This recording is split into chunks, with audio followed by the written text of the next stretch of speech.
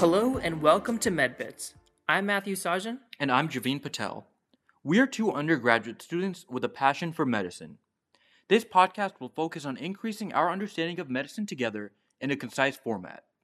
We'll be exploring a variety of topics, such as the latest news in medicine, medical conditions, interesting research papers, and the culture of the healthcare world. Check in with us every week to stay up to date and learn a little more in just a few minutes. On this episode of MedBits, I'll be talking about what I wish I had known before completing my primary applications. This is going to be a multi-part series, so stay tuned. Probably the first thing that you should start planning ahead for when it comes to your application is your letters of recommendation. Remember that you want to submit your primary application as early as possible, ideally at the end of May, and that the application itself only opens at the beginning of May. What this means is that if you're trying to get the letters of recommendation from your professors, you will only have a few weeks to get the letters from them and have them upload it to your application service. A way around this is to use a service like Interfolio. There's a couple of advantages to a service like this. First, and most importantly, it means that you can collect your letters earlier, and then the application portal opens and you can simply upload it directly. So once you talk to a professor about getting a letter of recommendation, you can send them a request through Interfolio and keep letters stored in this portal confidentially until it's time to upload them. Both AMCAS for MD schools and AA-COMAS for DO schools are okay with using Interfolio, although AMCAS has it more directly integrated. Using Interfolio will save you the stress of trying to hear back from all of your professors once they're in the middle of finals week, or possibly before they stop checking their mail once the summer starts. Interfolio will deliver the letters to the application services whenever you request for it to happen.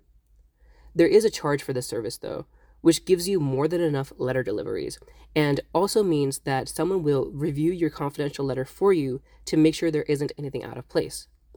For example, Interfolio notified me that one of the documents that one of my recommenders had uploaded was not a letter of recommendation, but some other document instead. It also told me that some of my letters were missing letterheads and signatures, which is something that some schools look for.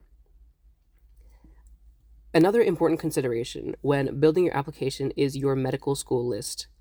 In terms of building a successful medical school list, there are dozens of articles on schools with the highest acceptances or schools that have the lowest MCAT averages. But the real source of data you should be looking at is the MSAR, or Medical School Admissions Requirements, which is a tool developed by the AAMC that can be found on their website and is also a paid service. I was able to actually get access to the MSAR for free by attending one of AAMC's virtual fairs. So keep an eye out for opportunities like this in your inbox from the AAMC. The reality is that most of these medical school stats articles become quickly outdated as schools keep changing year to year, sometimes fairly significantly.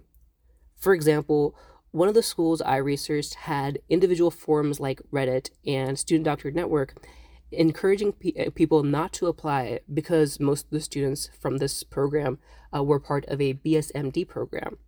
But looking at the MSAR revealed that this was no longer the case.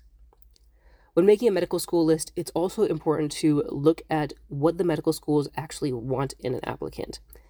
Often filtering schools by the lowest MCAT score will give you a list of schools to which not everyone can apply. The most common theme is that many of these schools have a strong state preference or regional preference. While some schools say they accept out-of-state students on paper, it's important to look at the data to see just how many students applied for out-of-state and how many of them actually got an interview and matriculated. For most of the schools I looked at, the ratio of applicants from out-of-state to matriculants from out-of-state was about 1%. One caveat, though, this doesn't necessarily mean the school only accepted 1% of them. It could also mean that some of them got offers they liked more from different medical schools and chose to go there instead. Nonetheless, these ratios can give you a decent idea of what to expect in terms of how many out-of-state students make it, and which schools are worth your time and money. On next week's episode, we'll dive further into how to develop a medical school list, as well as some other parts of the AMCAS application. That's all we have for you on this episode of MedBits. Thank you for tuning in, and we'll see you next time.